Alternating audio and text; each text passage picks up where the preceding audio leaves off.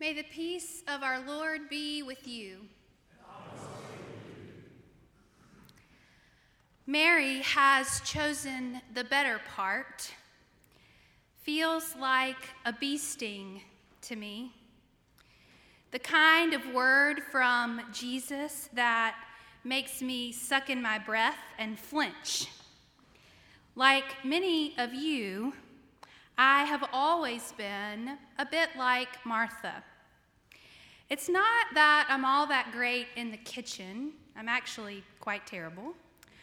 But it is the fact that I often feel more spiritually grounded in the kind of practices that involve doing rather than being.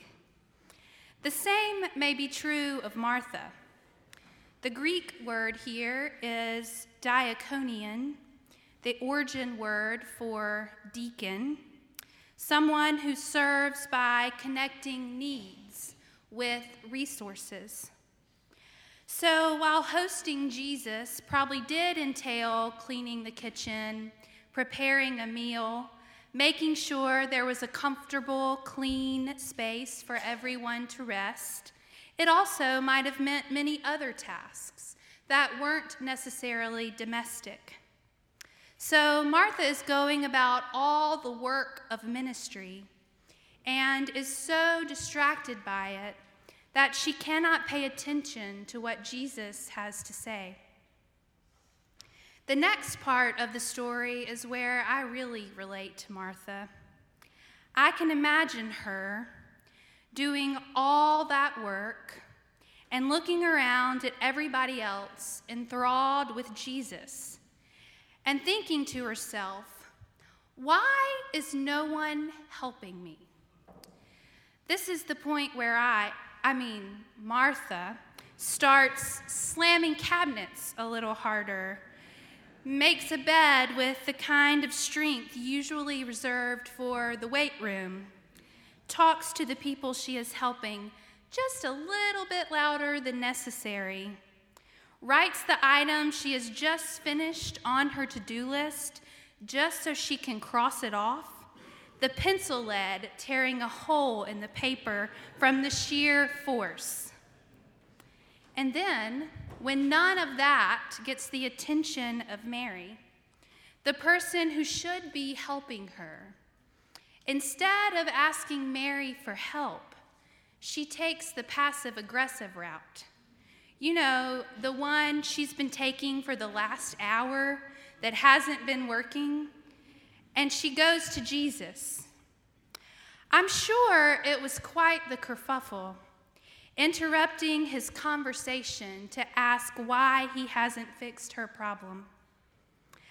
I can see Martha so clearly, and I can feel her anger rising up in my bones because I have fallen into the same trap. Just ask Brock Ratcliffe.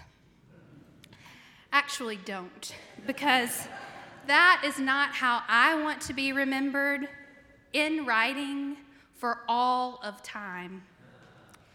Martha, Martha, Mary has chosen the better part. Still makes me flinch because of all the ways that Martha has been pigeonholed and caricatured by well-meaning preachers through the years. I don't think it is disdain in Jesus' voice, rather the kind of sadness that recognizes Martha's inability to recognize her worth beyond what she can do. The service she is doing is important. In his commentary on this passage, Brian Peterson points out that later in Luke's gospel, when the disciples are arguing about which one of them is the greatest, Jesus defines great discipleship and even his own ministry in terms of serving others, using the same vocabulary that here describes Martha. I know that many of you are like Martha. You are the kind of people who do the kind of ministry that produces the kind of place like this one, Northminster Baptist Church, the kind of people without whom I would not be standing here to preach. Sometimes, beloved children of God, we are like Martha in this particular moment. And we need to hear that we are valuable simply because of who we are, not just because of what we can do. Mary has chosen the better thing, feels like beeswax on dry lips, a balm to my soul. Like many of you, I have always been a bit like Mary. It's not that I'm all that great at sitting quietly in prayer. In fact, many of the prayer aids I offer to our children have been born from the needs of my own prayer life. But it is the fact that I often feel more spiritually grounded in the kind of practices that involve being rather than doing. The same may be true of Mary, or she may just be showing hospitality in a different way than Martha. In his commentary on this passage, Richard Swanson points out that Mary is practicing the kind of hospitality that is expressed through the drive to learn something deeply from another, to think more deeply than either could think alone, the kind of hospitality that welcomes strangers who just might be able to teach us something. The next part of the story is where I really relate to Mary.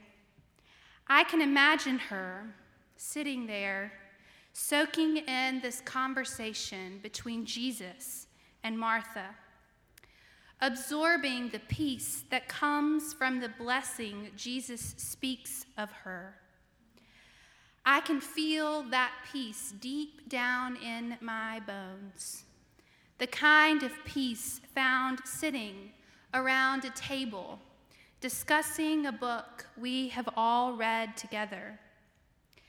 The kind of peace that settles over a hospital room when one of us should be resting and the other should be, writing a sermon. But we both just can't stop talking about all that we've learned in a recent Bible study. The kind of peace offered in those moments of quiet each week in this hour.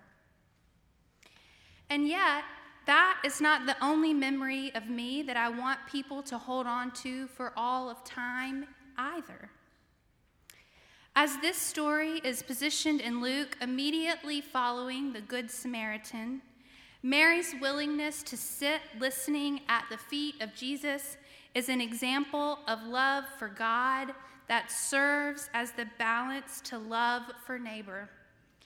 And just as the Samaritan in Jesus' story surprises everyone by practicing compassion with the stranger on the road, Mary may have surprised everyone by taking a seat at the feet of Jesus. Rather than assuming the role expected of women in her culture, Mary is sitting, learning from the rabbi, a learning posture traditionally reserved for men.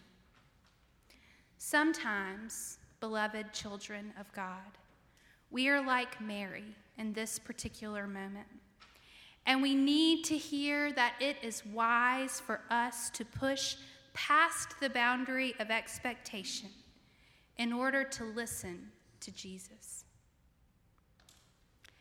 Mary and Martha, beer and doer, contemplative and activist, better and worse.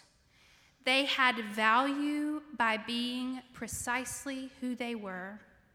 One pushed past the boundaries of expectation in order to listen to Jesus, and the other did the work needed to offer hospitality. They've been pigeonholed by preachers for centuries. They are beloved children of God. We have value by being precisely who we are. We can push past the boundary of expectation. We are beers and doers. We are contemplatives and activists. We are better and worse. We are sometimes pigeonholed by our own selves. We can offer hospitality to all. Sometimes, beloved children of God, we need to hear that our God, through whom all things hold together and in whom all things have been created, has reconciled all things to God's self, so that we might know the riches of the glory of the mystery of Christ in us, the hope of glory. And we must not recognize that hope only in our own selves, but in every single other person whom we meet. Our children sing a song to one another in the atrium. The words are, "I see the light of God in you, the light of Christ come shining through, and I am blessed to be with you, O holy child of God." It is simple to say and easy to sing, and it is so hard to live. How do we let the truth of those words sink deep down into our bones, so that how we live our lives, what we dream about, where we go, and what we say reflects the light of God in one another? We do that by choosing the better part, sitting at the feet of Jesus, to learn that the thing that Jesus wants most is for us to love God with all that is in us, and to love others as we love ourselves. We must learn like Mary, so that we can do like Martha. Amen.